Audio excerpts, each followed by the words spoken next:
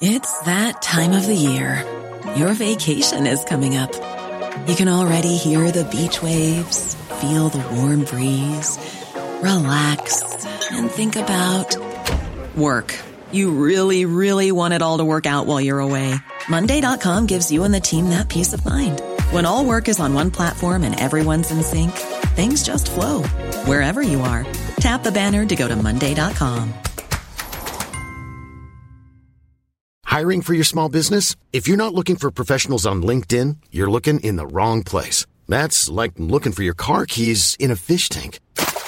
LinkedIn helps you hire professionals you can't find anywhere else, even those who aren't actively searching for a new job but might be open to the perfect role. In a given month, over 70% of LinkedIn users don't even visit other leading job sites. So start looking in the right place. With LinkedIn, you can hire professionals like a professional. Post your free job on linkedin.com/people today. YouTube TV almost lost a customer before working things out with Disney to bring ABC, ESPN, and other channels back to the platform. Many security analysts are saying that the Log4j exploit that has been dominating tech news for the last week may be the biggest cybersecurity vulnerability ever. If it's not the biggest, it's definitely up there. If you're the designated tech support specialist for your extended family, we've got a list of tech tasks you probably should complete when you see your kinfolk over the holidays. And although Christmas is just a few days away, we've got some last-minute tech stocking stuffers that you still may have time to get. We've got all this and more in episode 15 of The Tech Job. From Columbus, Ohio, I'm your host, Rob Dunwood. And out of Atlanta, this is Terrence Gaines, a.k.a. Brother Tech, a.k.a. YouTube TV, almost lost a customer. I don't know if you heard or saw what was going down, but over the past couple of days, maybe a week, to back up, I am a YouTube TV subscriber. I cut the cord a couple years ago and just use, Xfinity for internet. And for my streaming TV, of course, I've got Netflix and HBO Max and, of course, Amazon Prime, since I'm a Prime member. But my family really likes to channel surf. Mm-hmm. So we chose YouTube TV as our streaming television. That gives us local networks, that gives us regular cable TV, like MTV, BET, all those channels that, you come familiar with cable television. And then we use, of course, Netflix and YouTube, Apple TV and all those other ones for like specific movies, specific shows, things of that nature. I say over the past week, we've been getting messages talking about YouTube will lose all the Disney properties. So this is ABC, this is ESPN, and then all the stuff comes with ESPN and Disney Channel and all the stuff that comes along with Disney Channel. Not Disney Plus, that's a different subscription, right? But like Disney channels and Disney properties. So all those were in jeopardy of going away. And I've seen these commercials before, but with other stuff, like they'll say, Viacom or something like that. And it has like a group of channels or whatever. You really pay them no mind because, in my head, okay, that's just a scare tactic trying to get whatever agreement they're trying to, whatever contract they're trying to write with these property owners for these television and movie shows. They're just a scare tactic, right? So I ain't paying no mind. So fast forward to this week, they were doing YouTube TV may you lose all the Disney properties. So it's Disney, ESPN, Disney, yada, yada, yada. Didn't pay no mind. I was actually watching, I was watching ESPN Saturday night, and at 11:59, the channel went away, like mad disappeared. Yeah. So I didn't think nothing of it. I was like, something's wrong with the TV. It's time for my bedtime anyway. So now, did you get the old school color stripes in the bar with the beep? Like at 2 a.m. like back. So just Nah. For those old enough to remember, TV used to go off. This was almost like your subscription does not have access to this channel type error message. Again, like I said, I didn't think too much about it. Didn't put two and two together. Just went to bed. It was Friday night. Saturday night, woke up, didn't have any Disney, didn't have any ABC, didn't have any ESPN. And I was like, they must not have been playing. So obviously I don't know all the details because I didn't bother to look it up. But I guess YouTube TV had some issues with Disney and they couldn't come to an agreement. So either Disney pulled the plug or YouTube TV cut off the service. That's a big deal to me because me and my wife watch ABC every morning before getting ready to go to work, and we watch nightly news on ABC. Of course, I watch ESPN, and I've got a 4-year-old in the house. So we watch Disney, not just Disney Plus where I can get all the movies, but the Disney Channel on a regular basis. So all day Saturday, I was doing the research like, all right, I can't live without these channels. So what else is out there? So I was doing the math. I've got a white, what do you call the thing? The whiteboard. Whiteboard. Yeah. Whiteboard behind my dry desk. erase. Yeah. With the dry erase board. So I'm doing the math. I'm like, all right, Disney, YouTube costs this much. Sling and this and that, cause I'm trying to really, really do the math. So, but before I could get down to actually making a decision, and I was about to switch off the Hulu Live TV and get that package bundle where you get the Hulu and you get the Disney and you get the ESPN Plus. Right as I was about to start signing up and putting email addresses and credit card numbers in, switch back on. I got the email saying, they came to an agreement. Now you've got all the Disney properties, and they're going to give us a credit of like $15 because the difference between having the Disney properties and not having Disney properties was like $15. So they're going to keep the price down for at least a month, and they return the channels. So like I said, I was almost about to switch, but the last minute came through. This is the danger for these over the internet streamers, for lack of a better word, because it is so easy to change up. Back in the day, like, way back in the day, like, I don't know, 2 years ago, 3 years ago, before we started cutting the cord, when I say we, I mean me and you, because some people have been doing it for darn near a decade or more. But, the issue was, well, if you got to have a guy come out or a gal come out, and they got to unhook the old stuff and rehook the new stuff up, or you got to do it yourself, and you got to take the equipment to the service center. It was a hassle. The hassle now is like, oh, I could just sign this other thing up. And see, here's the thing. If you would have signed up Hulu, you would have got like a free trial. So you wouldn't even come off of any money up front. It's like, oh, I can just go try this. And all it takes is for you to enter in a username and a password and a credit card number, and you are good to go. Almost, you probably could have it set up within 5 minutes. It's that quick and that easy. So yeah, what's different about this time is that these companies are battling like this all the time. They don't have, multiple decade long contracts like they probably, multiple decades probably not ever been a thing, but they don't have, 3, 4, 5 year contracts like they used to back in the day, because things change so fast. Nobody wants to be locked in. YouTube TV doesn't want to be locked in for 3 years when they don't know what subscriptions rates are going to look like in 3 years. And definitely Disney doesn't want to be locked in for 3 years when they don't know what it's going to look like. They may be so popular, they may, want a little bit more coming up off the top. So it used to be that they'd be going through this. You would get them same emails, and like you did, I get them, but you don't pay attention to it. You're always going to get it resolved on like the day or two before it actually happens. It's like, nah, this time they actually cut your stuff off right fast. And it's like, that was something different. And Disney right now, they have all the cards because they are growing like crazy. And their content is hot. So they know that, all right, you're going to take these chances, of like with you got the kid, that, is into his Disney channels. And then you have Monday Night Football coming up tonight.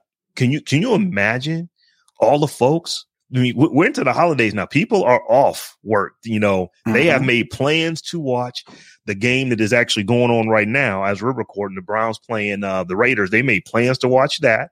They made plans to watch the late game. And if you can't do that, that's enough to make you switch, because I know me, if I was trying to watch the game, I can go over to Hulu. Well, I use Hulu, but if I was, if I was on YouTube, I would sign up Hulu for no reason other than to just watch the game. And then if y'all don't get your stuff figured out, I'm just going to cancel. Right. So I almost thought about switching anyway. I am a sports enthusiast. I'm not a sports fan. Definitely not a sports fanatic. But whatever's on regular TV, is whatever I'll watch. Right. So like you mentioned, I watch ESPN for the news, and they carry a nice chunk of show or a nice chunk of sports, including basketball. So I'm trying to watch basketball a little bit more. So all the Christmas games, I think, are on ESPN. That was going to be like, for real, let me switch over anyway. And like, back what I was going to say, I was almost going to switch over anyway to Hulu, because they've got that Hulu Live TV plus Disney plus ESPN Plus. And if I did the math correctly, that was going to be the same cost of me going with YouTube TV for my streaming and then just doing Disney Plus. But even though it's almost the same, I'm trying to get out of, well, let me just pick it because I get more. Because technically you get ESPN Plus, but I really don't watch sports like that. Right. So I'm not into the heavy documentaries and all the behind the scenes and all the extra stuff. Now I did, when the Bulls documentary came up, I figured out how to watch that. Maybe I signed up for ESPN Plus for like a month or two, but that's going back to what you said. It's so easy. If you really want to watch something, you sign up for the free trial, or you sign up for a month, or you sign up for 3 months. If you don't like it, you just cut it off. No calling anybody, canceling anything, no breaking no contract, no dropping off equipment, and that's one of the benefits to why I cut the cord in the first place, because one, I didn't like the contracts, and two, I was trying to do the minimal thing, go minimalist, and all I wanted on my on my wall or on my entertainment stack was just a TV and a sound bar. I didn't want all these extra cables and all that extra stuff anyway, so not having the extra and I want to use my own equipment. So I've got my own router, my own gateway. I didn't want to lease the cable company stuff, is how they jack up the price anyway. So I can't remember if I talked about this on last week's show or not, but did I tell you about the new hotness that is sitting about 9 feet from me? That way you can't see me pointing, but I'm pointing that way. I just got an 85-inch 8K TV. I don't know. I can't remember. Okay. I don't remember if I mentioned it or not. But let me tell you how I picked this joint up. So here in Columbus, you've got the big airport, which is John Glenn. That's where everybody flies out of. And then you have like what they refer to it commonly here as the freight airport, which is called Rickenbacker Airport. And that's where like UPS and FedEx and all of those planes come in and unload. And it's just, an airport in the middle of like a industrial, warehouse area. It's just warehouse after warehouse after warehouse. Long story short, they have a, area over here, this giant warehouse where they do unclaimed freight and they auction this stuff off. Oh, wow. So, after I finished I just finished my basement over the summer, right before we started the show. And I was telling my boy, at some point when these prices, you get these holiday sales on these prices, I'm going to get a TV. And he's like, nah, don't go to Best Buy. Don't get it online. I got a spot. We'll get you hooked up. So, like I said, I'm telling a story. I'm trying to make it short, but it's going to be long.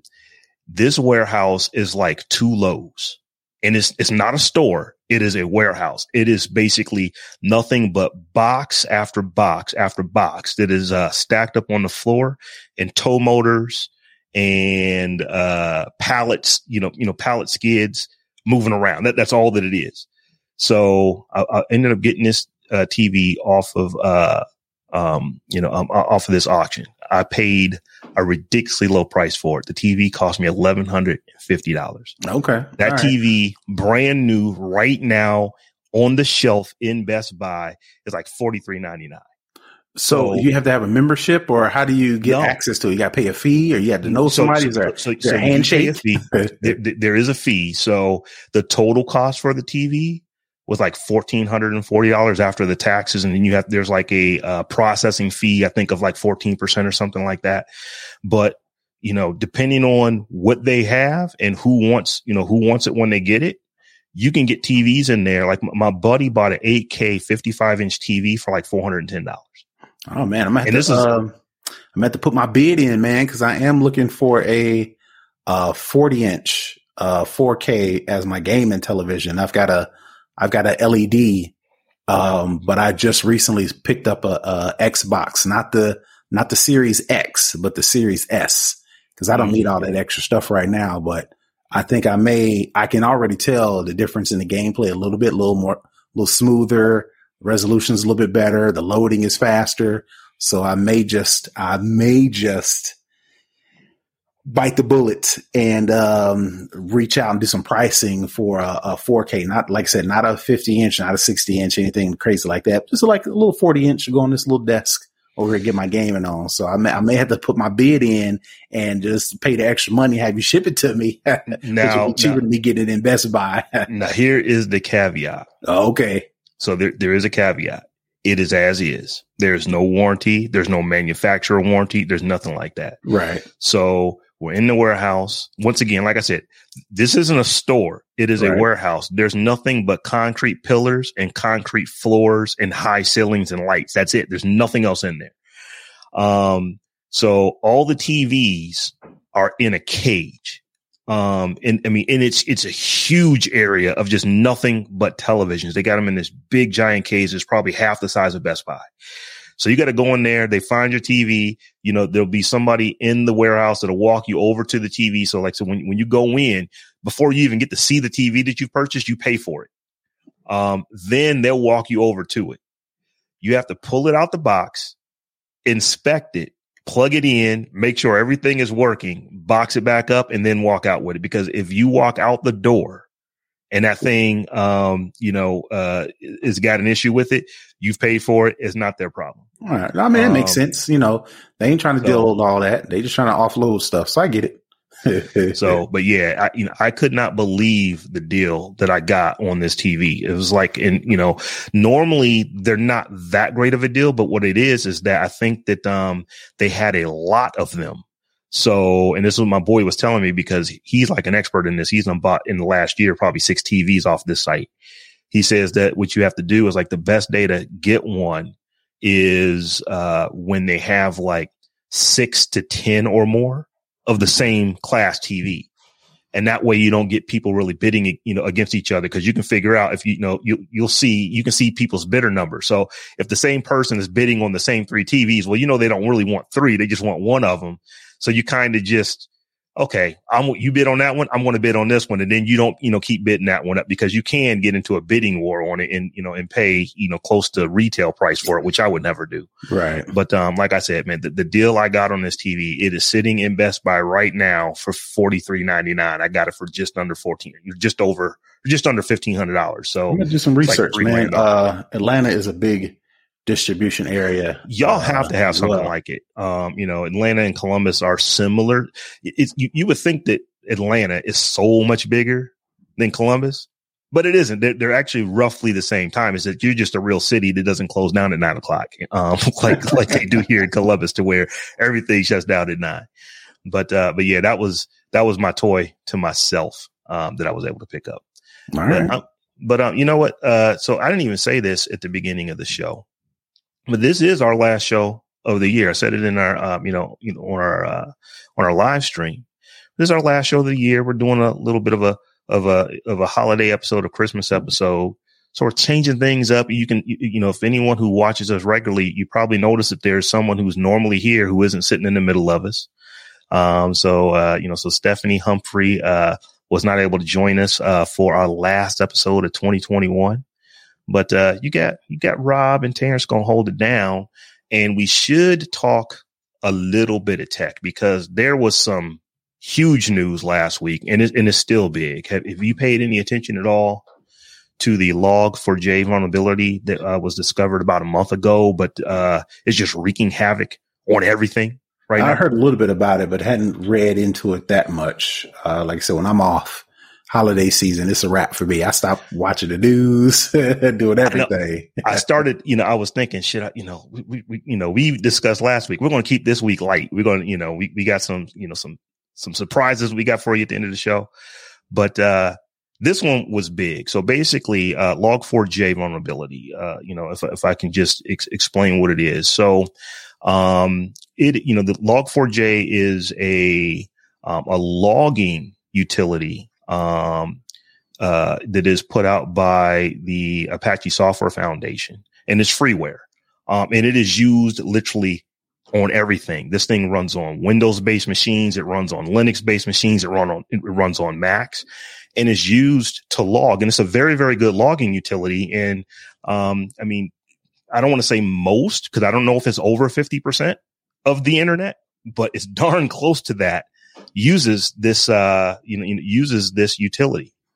And a researcher from, actually, I think it was just a security person from the company Alibaba, they found a 0-day exploit in this.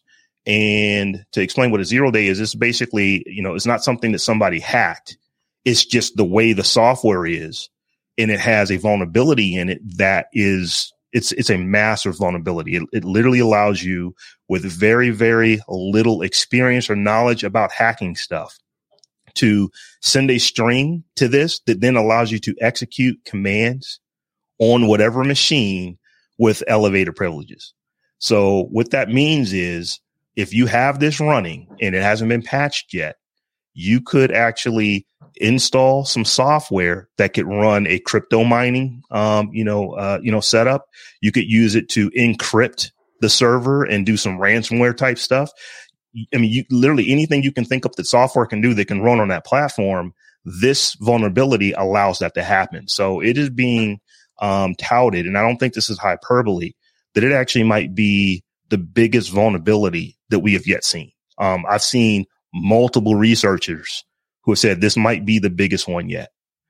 So this was discovered back in November. I think it was November 24th by this employee at Alibaba.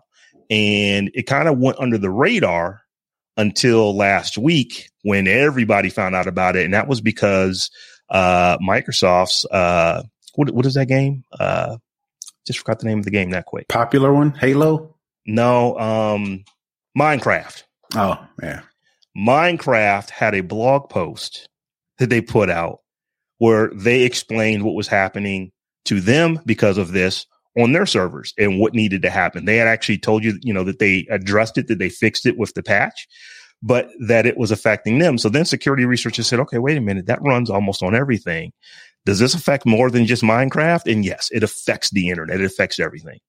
So You literally have right at the end of the year, companies doing a mad dash scramble to try to figure out how to get these machines patched.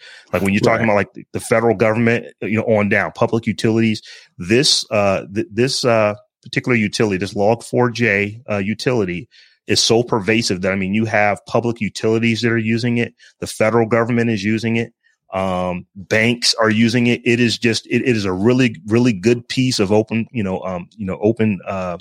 source software that just logs everything. And essentially what it does is that, you use it as an application developer so that you know what is going on in your application as your application is running. It simply just logs everything.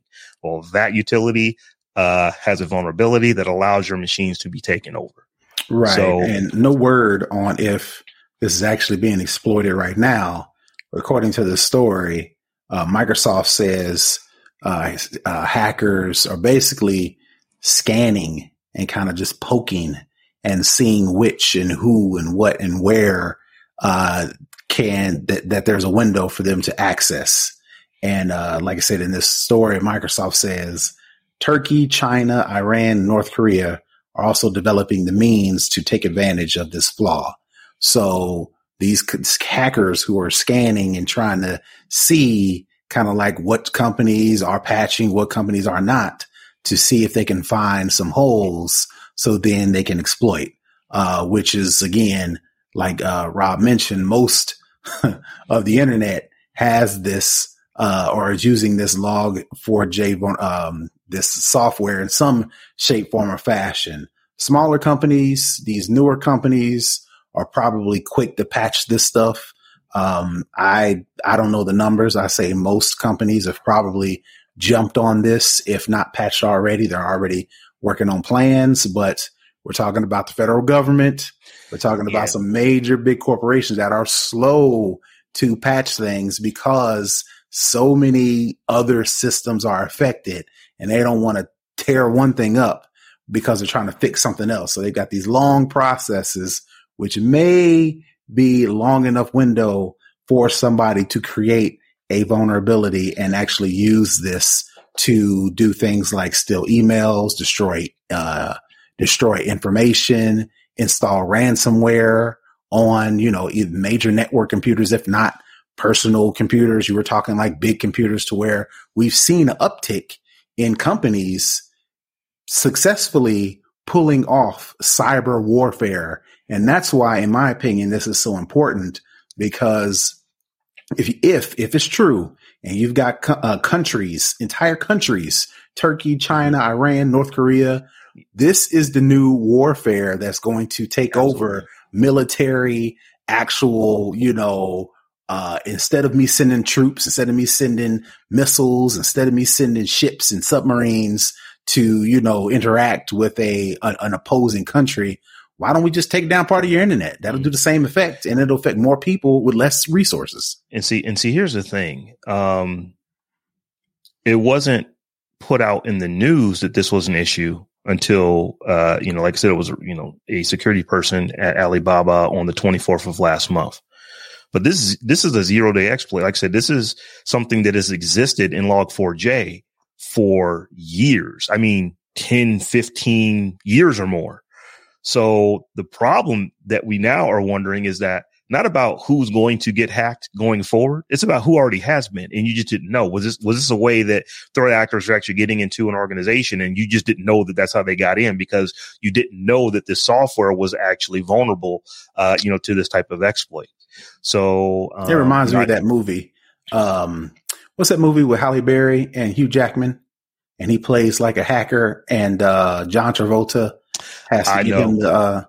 I know what you're talking about. I can't think of the name of it. John Travolta's like changing his face and all that kind of stuff in the movie. Yeah, and at the climax of the movie, to where John Travolta has Halle Berry, strung up, and he uses Halle Berry as a ploy to get Hugh Jackman to hack into something to do. I can't remember what he was trying to get him to do, and Hugh Jackman remembered that he had this old processor computer down in the basement of this school or something, and said, all right. So he fired that up, that spun up, and then let him do what he had to do. This kind of reminds me of that, to where people have already placed this scanner hacker software in this 0-day attack thing, and it's just sitting there waiting. And then all the countries have to do is press the button, and it spools up, and then it exploits whatever it has to exploit. But continue.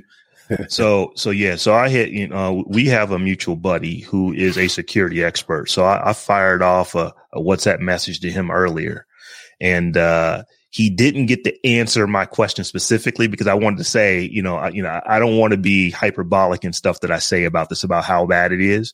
But since I've fired that email off, other top, security experts have come and said that this is, the biggest security vulnerability that they have ever seen. And so I'm like, okay, well, what can you do to mitigate this? And essentially you got to get it patched, which is not a quick thing to do for, it's one thing when you have a laptop, or you have a laptop and a desktop, and then maybe your kids got Chromebooks. Okay, well, you got to go patch 3 things. But when you are a massive company that you may have this, you may not even know where exactly you have this thing deployed. That's not an excuse, but it's reality. You may not know all the servers that Log4j is running on right off the, you may not have a document that shows you that. So just to get to the point logistically to where you can patch it could take you, days or weeks to get it done. At the same time, the company Kronos actually has a ransomware attack that they are actively going through right now. This has been going on since last week, and it's so bad for them. Now, I don't want to tie the two things together. We don't know. Kronos has not said that it's Log4j that has actually allowed somebody to put ransomware in their system and get them locked down.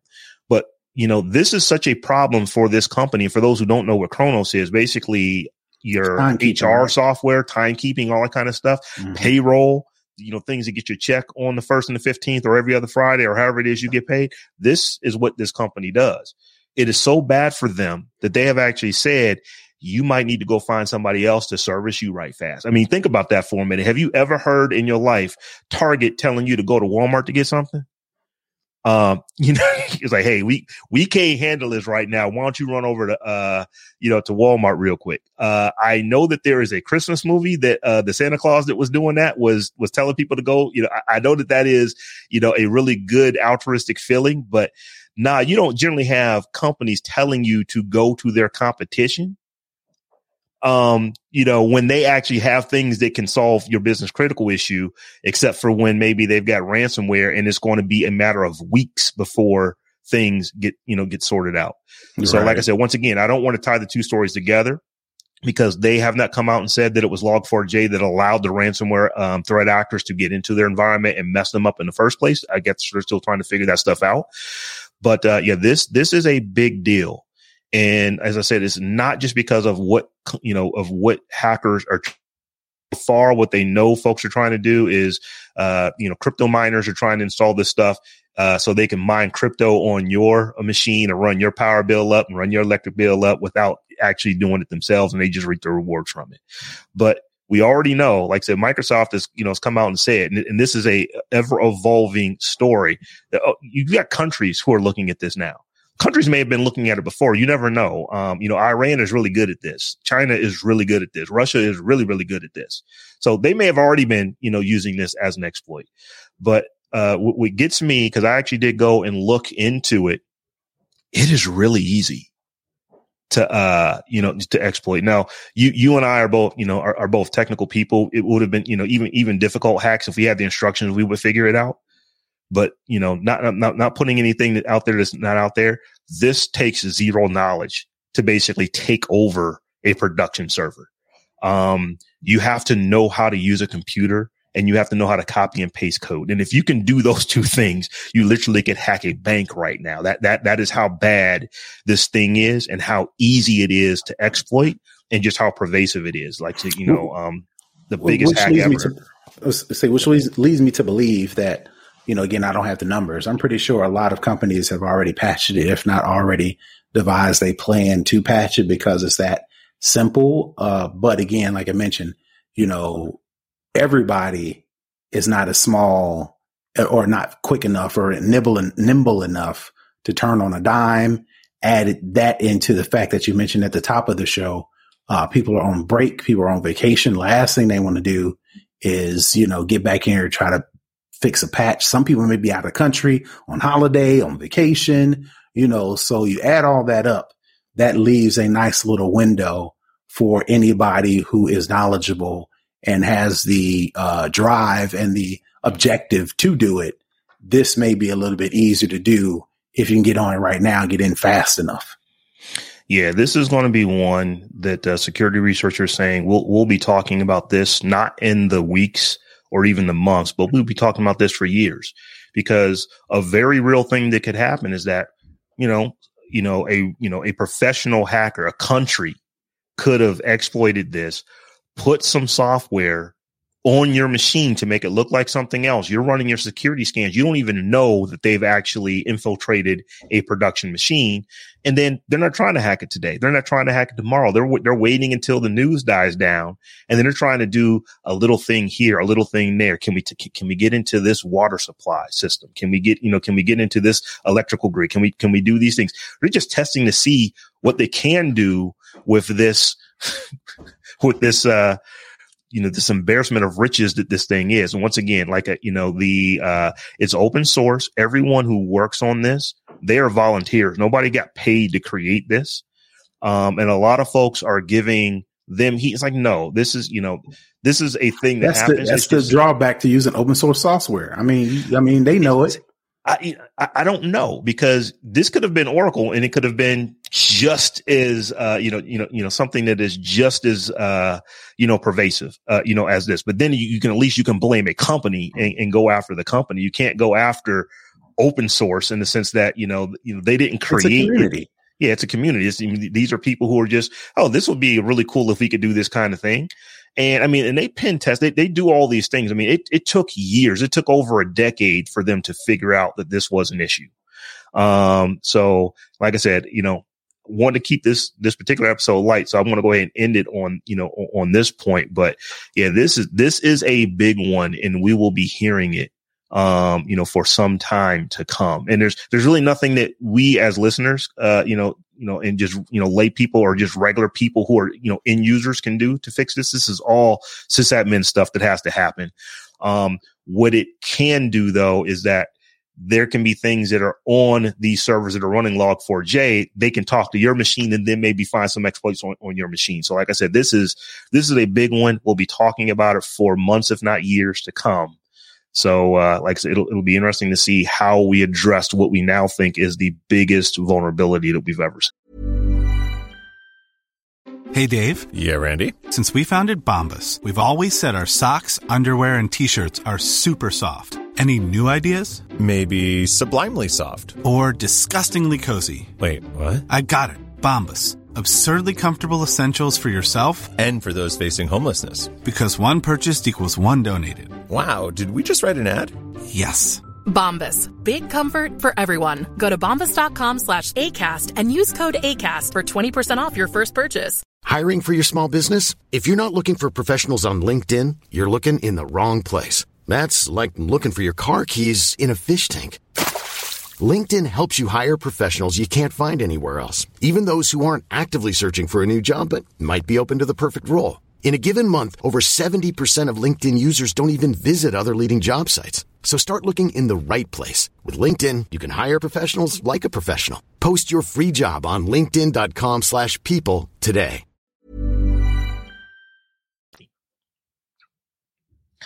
So with all of that being said about Log4j, this story you put in here, Jordan is doing stuff with NFTs.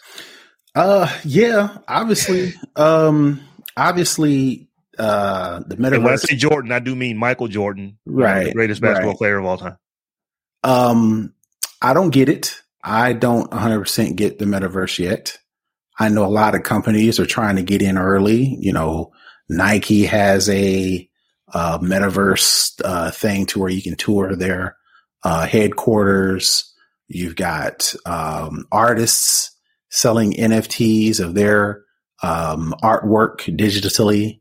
You've got these Bored Ape yacht club groups selling pictures of monkeys for thousands and if not hundreds of thousands of dollars. It sounds like this is the new gold rush.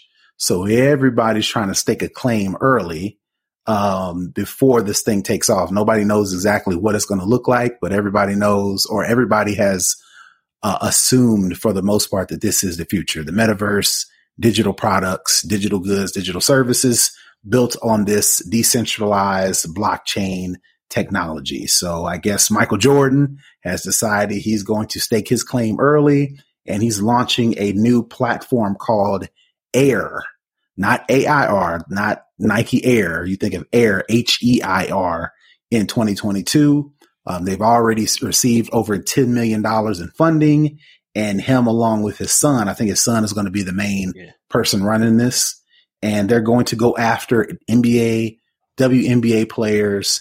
And what I thought was interesting, especially as a result of all the dust that was kicked up recently with the number one recruit deciding to decommit to go from Florida State to actually go to Jackson State, where Deion Sanders is the coach. There was some rumblings around that the fact that Mississippi has a name, image, and likeness rule on the board where college players can make money off of their name, their image, and likeness. So word on the street was that's one of the reasons why I can't think of the guy's name, Hunter, I think is his name. That's the reason why he left. He decommitted to Florida State. He had a verbal commitment, dropped that, went to Jackson State, right? This company that's founded by Michael Jordan will go after NCAA players who want to profit off of their name, image, and likeness by giving the ability for customers, fans, to sell, I guess, seats. I don't know what those are called, but they will give fans access to NFTs and other digital assets built on this Solana blockchain network. Users will also be able to join Athletes Huddle. These are some words that they're using, which will offer perks including exclusive drops and immersive experiences. Of course, just like a sneaker drop, you just won't be able to get it whenever. This will be, you got to be on it early. You got to line up. You got to make sure you got those internet Twitter fingers ready to where there'll only be a number of spots available, up to like 1% of their social following, something like that. Anyone wanting to get in on once in the huddle is filled, then I'll have to purchase a spot from another user. So think of resellers. So it's almost like a sneaker game, but just switched over to NFTs, to where instead of you buying sneakers, you're getting access to players, you're getting access to exclusive things that, either the players sign or they give away, or they give you access to, like, you get the inside scoop on a board meeting. Like if you're like Kevin Durant, you get inside a production meeting on some of his properties, things of that nature. And real quick, on initial sales of NFTs, athletes will receive 80% of the profit, while Air will take 20%. And then any subsequent sales of NFTs will be a 50-50 split. Lonzo Ball has joined it. Of course, Jeffrey Jordan's son, serving as a strategic advisor and property and partner, they've pretty much, reached out to some high-end investors and ball players. So I guess I just want to get your opinion on, do you think something like this will take off? Of course, Michael Jordan being behind it, that may add some cachet to it, but so here's what I think. Go ahead. You have Michael Jordan behind it. So that's thing number one, that I take. So you're getting arguably still, Michael Jordan is still one of the most recognizable sports people that has ever existed. So you have that. But then I read 10.6 million has been invested into this. How did Simi say it to Hakeem? Don't take my pocket change. 10.6 million is a lot of money, but to Michael Jordan, that's not a lot of money. This is literally pocket change for him. And that's what has been invested into this. So where I think this, NFTs are hot right now. Let's get some money. Let's get some investors. I'll put my name with it. Son, you run it. And let's just see where this thing goes. Because for me, when it comes to an NFT, I understand what an NFT is. I understand, even in this instance, how NFTs work. But, a point that I'm taking away from this is that they are creating artificial scarcity. When it comes to, an actual new pair of Jordans dropping, they can create physical scarcity by only creating so many pairs of shoes. But these are digital assets that theoretically can be copied, until infinity, without losing any fidelity or resolution. So they're creating fake scarcity by, we're only going to do 0.5 to 1% of whatever athlete's social media following. Okay, well that's just a number you just picked. Right. You could change that number whatever you want to suit you. So I get it. I understand how this is going to work, but I just think that I need to see this stuff actually, I need it to be a little bit more tangible than what it is right now, because I just don't understand, why would I be willing to spend money on this? Right. And comparatively speaking, I'm pretty sure they said the same thing about, Apple, and not in the fact that Apple didn't have a tangible asset and people said, I got to wait and see. But fast forward to 2021, Apple is almost, if not already, a $3 trillion company. Mm-hmm. And a lot of people back then, I'm pretty sure there's some people with egg on their face that said, let me wait and see, right? Fast forward to now, we're at the ground floor of the metaverse and NFTs and digital assets and cryptocurrency and blockchain and all these things. And I think people who were either alive back then and made that mistake, or people like us, or not people like us, we're kind of in the middle, but the younger generation that have read the history and read how you could buy Apple stock for 18 cents or however much it was. And now if you would have put in $1,000, you'd be however many times over a millionaire. They're looking at this as like, all right, well, what I'm not about to do is miss out on this opportunity, whatever it looks like. So I think what people are, again, that's number one. The other thing I want to say is I think what they're trying to do different with this is I don't think there will be any a digital NFT in the sense of, like, if I have a piece of artwork, I can make a digital artwork and then sell it as an NFT. I think this will be, you are paying for access to something, like access to the inside scoop on a day in the life of Kevin Durant or a day in the life of Stephen Curry. And you'll be able to pay for access to this. Let's call it a live stream. And he puts up this live stream and you get to sit in on him with Stephen Curry, for example, as to how he's working with Under Armour to design the next shoe. You're not paying for a digital copy of the shoe. You're paying for access to sit in on a production meeting as they come up with the next shoe. That's what I'm thinking. That's what I kind of read out of that. I don't know. Maybe that in and of itself answers the question of, well, you're not paying, even though it's a digital asset, it's not a one for one thing. I pay you whatever Ethereum or whatever it is. You give me this copy of something. Mm-hmm. No, I get access to whatever, and maybe that they're trying to use that to set themselves different than just paying for an NFT to where, like you said, can be copied without losing any sort of, resolution or fidelity or whatever the case may be.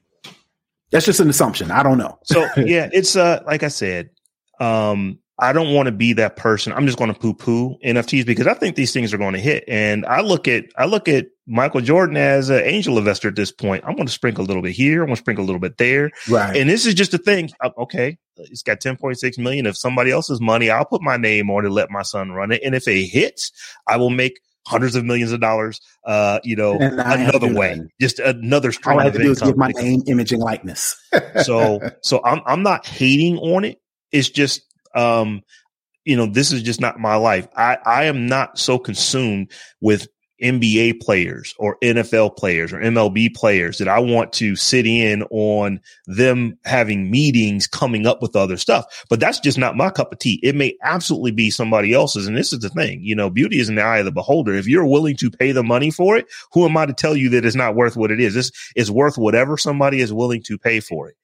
And, I absolutely believe that NFTs are going to be a thing. There's no question about that. I have a good friend of mine. His son is an artist and he has just, minted his first, NFTs on some artwork that he's actually creating. And, and because he's a friend, I go and I look at it. It was gone up in value. It's not like he's about to sell this stuff for $60 million or anything like that. But no, he minted it and it is worth more now today than it was close to a month ago when he actually minted it. So it's like, okay, like I said, once again, it's not for me to say that this thing is worth it or it's not. It's for the people who are actually putting value on it. And someone has placed value on his artwork to the point that it is actually worth more now than it was when he initially minted it about a month ago. So yeah, this is going to be interesting to watch. I don't know that this is the one that's going to hit, but like I said, $10.6 million of somebody else's money. All Jordan probably really had to do was, let my son run it. And here's my name. We'll see. Right. We'll see. So folks, we probably are going to, I hope everyone is being safe with this Omicron variant, that is, moving throughout the country right now, because it's like the numbers are going back up. But if you are in proximity with family members, some of the things you're going to want to do is make sure, particularly for the ones who aren't that tech savvy, you're going to want to make sure that, you got their tech in place. You have the opportunity to be with them. You want to make sure that you can get their stuff in order, because it may have been a year or two since they've last had your tech expertise laid on it. So Terrence, why don't you tell us about the tech tasks that you should be completing for your not so tech savvy family members? Well, I wanted to correct you on one thing. You said these are some of the tech tasks that you may want to do. Some of y'all, myself included, ain't got no choice. When you go to your family's house, they have a list waiting of things they need you to do. Connect the printer, check the Wi-Fi, change the Wi-Fi password. They may have their own list of things they need you to do. But if you're going to have to go over there and that you are the IT person and there's nobody else going to do it and there's nobody else going to do it correctly but you you might as well come up with a list of your own tasks that are probably maybe more important, probably weigh a little bit more, and probably can go a longer way to ensuring that your mom or your aunt or your grandma or, Pookie and them, if you're going to have to be that person, I saw this list on the Washington Post and I thought I would put it up there. Some ideas to give you to where you're going to have to do this. So you might as well come armed with some ideas. So some of them that I thought I would just highlight, they listed like 15 or so, but I just want to kind of outline some of the ones that I know I do that I'm pretty sure that'll probably be a good idea that you do as well. So probably first one that I agree with on their list is update all the software, especially if they've got phones, especially if they got tablets, especially if they're using their main computer as their do-it-all computer. You definitely want to make sure the software is updated because, again, like we mentioned at the top of the show, leaks, data breaches, hacks are becoming all too common. And one thing that I know for a fact that people who are not tech savvy or just not interested in technology, they do not do is they don't update the software. The little message comes down, they ignore it. If it ain't broke, don't fix it, right? So that would be the main thing you want to do. Update the software. If it's Android, make sure they're on the right version of Android. If they're iOS, they're Apple, you want to make sure they're the right OS. Windows, make sure they're on the right version for their computer. Of course, you don't want to update something to where it doesn't work anymore, but you want to make sure that they are on the latest updates because that'll automatically give all those software patches, all of that stuff. And again, like I said, we just talked about a 0-day exploit. So again, I'm pretty sure they ain't focused on your mama's computer, but at the same time, you want to make sure that's updated because I'm pretty sure it was not updated the last time you came. And because of the Unicron variant, and all this coronavirus, it's probably been since the last time you were there, which could have been a long time ago. Another important thing that's important is two-factor authentication on stuff that makes sense. What you don't want to do is go over to your family's house and update everything and make it all confusing to where they don't want to use it at all. Right. So, but at the very least, you do want to make sure they're covered as far as their bank accounts. So if they've got bank accounts that they're accessing all the time, if they've got important stuff, you want to turn on two-factor authentication for that to where not only do they need their password, but they also need something like a code that is sent via text message, or if they're tech savvy enough or you won't feel like showing them how to use a authenticator app. You may not feel like going through all that when you just want to visit with friends and family. You may just want to set it up to where they get a text message when they log in after certain times elapsed where they have to enter that code. So that's a thing to do. Another thing to do is set up a password system. I'm pretty sure a lot of people, if they don't have it written down somewhere, like perfect example, my mother, she has a notebook that has all her passwords written down in this notebook. All somebody do is got to grab that notebook, or they'll have access to all their passwords, or you're that person, or you have that family member that has a Excel spreadsheet on their desktop, and the name of the file is passwords. So yes, I'm pretty sure you know somebody like that. So you probably want to use a password manager like LastPass, Dashlane, 1Password, built into Apple software. They have password via iCloud. A lot of these systems already have it built in. I think even Chrome has a password manager built in to where you can put their passwords in their browser. Anytime they go to a website, it'll automatically enter that password. And again, when you set up two-factor authentication, if you haven't used it in a while, they log in, they'll have to enter that code, and that verifies who they are, and they are in. The last one I wanted to point out is setting up backups, because the last thing you want to do is their computer die, and they've got years and years and years of baby photos, marriage photos, reunion photos, and you don't have that saved somewhere other than their computer. So the last thing I would suggest is go get a hard drive, go get external hard drive, not maybe even $50 for like 2 terabytes nowadays. Set that on the backup. For that small, not even that probably. Right. Back up their computer. There's some apps to where you can back up their phone, to an external hard drive. Take the time, go ahead and back up their stuff, because it'll be much easier to where their computer crashed and they call you, plug in the external hard drive, do this and do that, versus trying to figure out all these ways to restore their information. So again, there was like 15 or so things that they suggested, but those would be the top ones that I would suggest from a safety standpoint. Yeah, it's good stuff to do. We all have family members like this. And there's 3 levels of family member that I am generally going to worry about.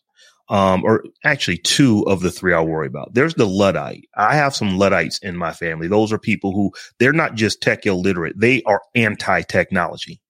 I'm not going to ever use a online banking system. Okay, cool. I ain't got to make sure you know what you don't use is safe. So for I got an uncle or a cousin. They just refuse to do anything. No, I'd rather drive to Kroger to pay my bills than to actually do it online, because some companies now, they don't do where they charge you more to mail them a bill as compared to doing it online. I'd rather go to Kroger and do it, or rather go to Walmart and do it. Okay, I'm not going to worry about you. Then you've got the ridiculously tech illiterate. And I have a few in that. I have learned that, Chrome Remote Desktop is my friend. Sometimes instead of trying to explain something, just go and do it. Hopefully they haven't jacked up whatever it is they're on to the point to where you can't run that, because that has actually happened in some cases. But, that is a tool that I will use a lot. And then you've just got what I would call just regular folks. They're just users of the technology. They're not geeking out on it like to the level that we will. And you just need to make sure, hey, update this. Don't ignore that. Like my daughter, prime example, she will ignore updates. It's like, why did you just, I'll be watching her, or she's like, hey dad, watch this. I can't do something. It's like, well, yeah, maybe because you keep clicking the X on it as compared to reading what it says and updating so that this thing that you're trying to do, you could actually do.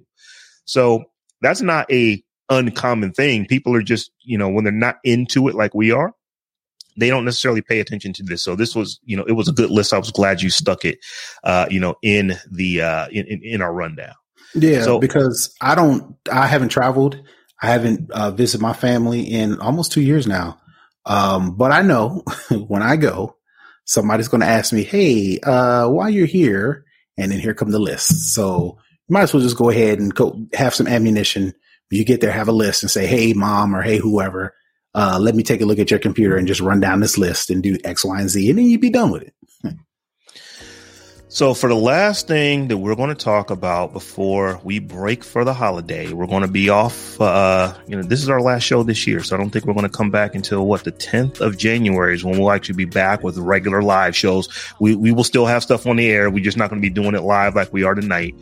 But we wanted to, because, if any of our listeners are like us, there's probably some last minute shopping that you're trying to get done. We're recording this on Monday evening. This will be, you're probably listening to this on Tuesday afternoon. There's probably still some stuff that you want to get or need to get. And, we're tech folks. We like tech.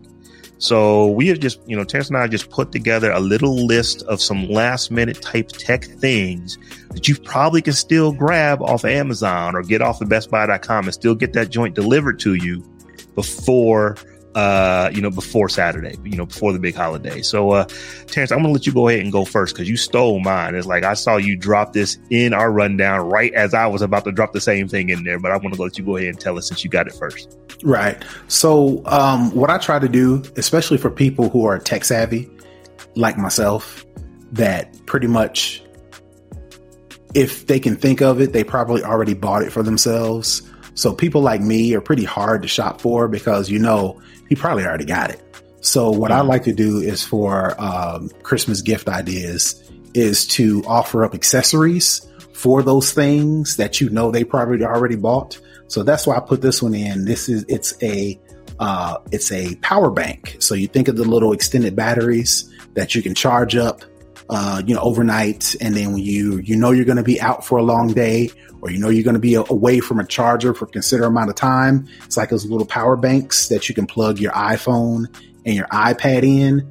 But the cool thing about this one is it's the name of it is an Anker PowerCore Fusion, a 10,000 milliamp battery, but it's also a 20 watt USB-C charger and just a regular USB-A charger. So let me break all that down for you. It looks like a big power dock that you can plug into the wall, and then you can plug a USB-C connection like your iPhone. You can also plug a USB-A charger for like your iPad or like your AirPods or earbuds. You know, you can charge those two things at one time. What you can also do, unplug it from the wall, put it in your bag, put it in your purse. And then if you notice on your phone you're running low on power, you can plug that in without plugging it into the wall. You can plug your phone, you can plug your iPad into this, and it'll give you that extra juice you need. This is $50, but again, you can use this for multiple devices: iPhone, iPad, earbuds. You know, if you've got any sort of small accessories that you know you can charge up, anything short of a laptop, you can plug into this and either plug it and charge two things at once while it's plugged into the wall, or you can plug it and get that extra charge while you're away from an outlet. So that's my stocking stuffer gift idea. So I'm going to stick with the charge your stuff up because I know during the holidays, this is the first year, not the first year, but this is the first big year when almost everything new as far as phones are concerned do not come with a power brick. Right. They just don't. And we're not talking about just the highest in iPhones and the highest in Samsung devices. It's pretty much the middle of the range, even to the high, low end range devices are no longer coming with things to charge those phones up with, even though they're charging you the same amount. So just continue on with these last minute tech stocking stuffers, because if you got a new phone for somebody and they don't have a charger currently, you're going to need to get them one. Anker has a USB 20-watt charger. It is similar to what Terrence just talked about, but it is not a battery. This is literally just a little power brick that you plug a USB cord into that with Lightning if you want to plug it into an iPhone, or USB-C if you want to plug it into an Android device, and it just charges your device up. But it is 20 watts, so it's fast charging. And then also, this is the thing that I don't have a memory of ever tearing up a USB cable.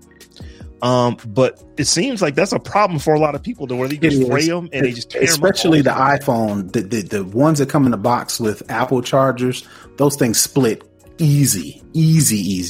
Right. So I am all about the braided power cables, the USB-C cables. And it doesn't matter if you're an iPhone user, you get a USB-C to Lightning. If you're an Android user, you get a USB-C to C. But get a braided one. It's going to cost you $4 or $5 more, but the thing will probably last for at least a couple of years. You're right. It is iPhones. I've seen my daughters with their iPhones. It's like, hey, I need to get a new charger. It's like, you just got one like 3 months ago. Now, number one, they're buying the cheapest $5 one that they can get. So it's going to literally break no sooner than they take it out of the packaging. But it's just over and over and over again. So yeah, if you would have spent like $13, $14, $15, got a braided one time, it would have lasted 2 or 3 years as compared to every 3 months, you've got to go buy a new cord. So those are my stocking stuffer tech picks, for this year. The Anker USB-C 20-watt charger, and then a braided USB-C or USB-C to Lightning cord, so you can charge your new joint up with. Yeah, and if I'm correct, all these are Amazon links. So if you are Amazon savvy like that, if you order them now or as soon as you hear this, you probably can still get them before Christmas. Yeah, it's like we're getting close. So hopefully you're going to be listening to this on Tuesday, Wednesday during the early day at the latest, because it's getting close. But yeah, these things that are generally, these are like they're on Amazon. They're some of their preferred or spotlight type stuff. So that means it's sitting in a warehouse near you if you actually see the spotlight on it. Or Amazon Choice is what I think they call it. So you can probably get that within a day if you are close to an Amazon warehouse. So for those of you that don't know, we do have a website, thetechjohn.com. Head over there. These links will be on the website. So if you're interested in getting any of the tech that we just talked about, that's where you go. Click on the link and it'll take you right to the Amazon page. And Terrence, I'm looking at the clock. We're kind of long. We actually went longer than we thought with just the two of us. We thought it was going to be a short show, but no, we definitely like to talk about tech, and that's what we did today. But before we wrap our show up, we always have to talk about our patrons and Patreon. We did not have any new patrons join us this week, but we did have one of our patrons that gave us a raise. So I want to give a shout out to Kim White, who gave us a raise because they wanted to make sure that they could listen to the Tech John without any ads in it. So if you also are interested in not having ads in your feed, you want to head over to patreon.com/The Tech John, and you can sign up to one of our several tiers over there and get the opportunity to do things like listen to an ad-free stream, as well as watch our live shows, like watch the live recording of the show, like those who are doing that today with us. So with that, my friend, Mr. Gaines, why don't you tell folks how they can get to you? Sure. You can find me everywhere on the internet. And when I mean everywhere, I mean pretty much just Instagram and Twitter. I'm trying to get away from Facebook. I understand Instagram is part of Facebook, but just give me that, right? But if you want to look me everywhere, and you can go to my website, everything is Brother Tech, BROTHATECH. And I am at Rob Dunwood on all the things. So you can come check me out there. And once again, come check us out on thetechjohn.com and check us out at The Tech John on Twitter and Instagram and Facebook. Yeah, man. Support the show, man. Support Black creators, man. Show us some love. And we just want to tell everyone to have a happy holidays. And I want to say specifically, Merry Christmas and Happy New Year. Which is my birthday. So, it's like, you chilling out a little first bit. Day of the year. Yeah. We used to do some crazy stuff for New Year's, get dressed up, go out. But this year with that Omnicron, that Amarion, we'll be chilling at the crib. So I'll just ask you this real quick. Are you like my grandfather, whose birthday is on Christmas, to where he gets Merry birthday presents? No. Okay. But I am getting tired of any time I'm anywhere and they, ask for my birth date. And I tell them birthday, oh, New Year's baby. Were you the first person born in your hospital? It's like, just get me out of here. I'm done with this conversation. I do get that. Right. Yeah, I have a friend who's born on leap year. So technically she is like 7. Right. It's the same thing. It's the same thing every year. It's like no, I'm actually in my my late 20s. I'm not 7. She likes that. But anyway, we just want all of our listeners to have a very, very Merry Christmas and a Happy New Year, and we will catch y'all at the beginning of next year. Peace.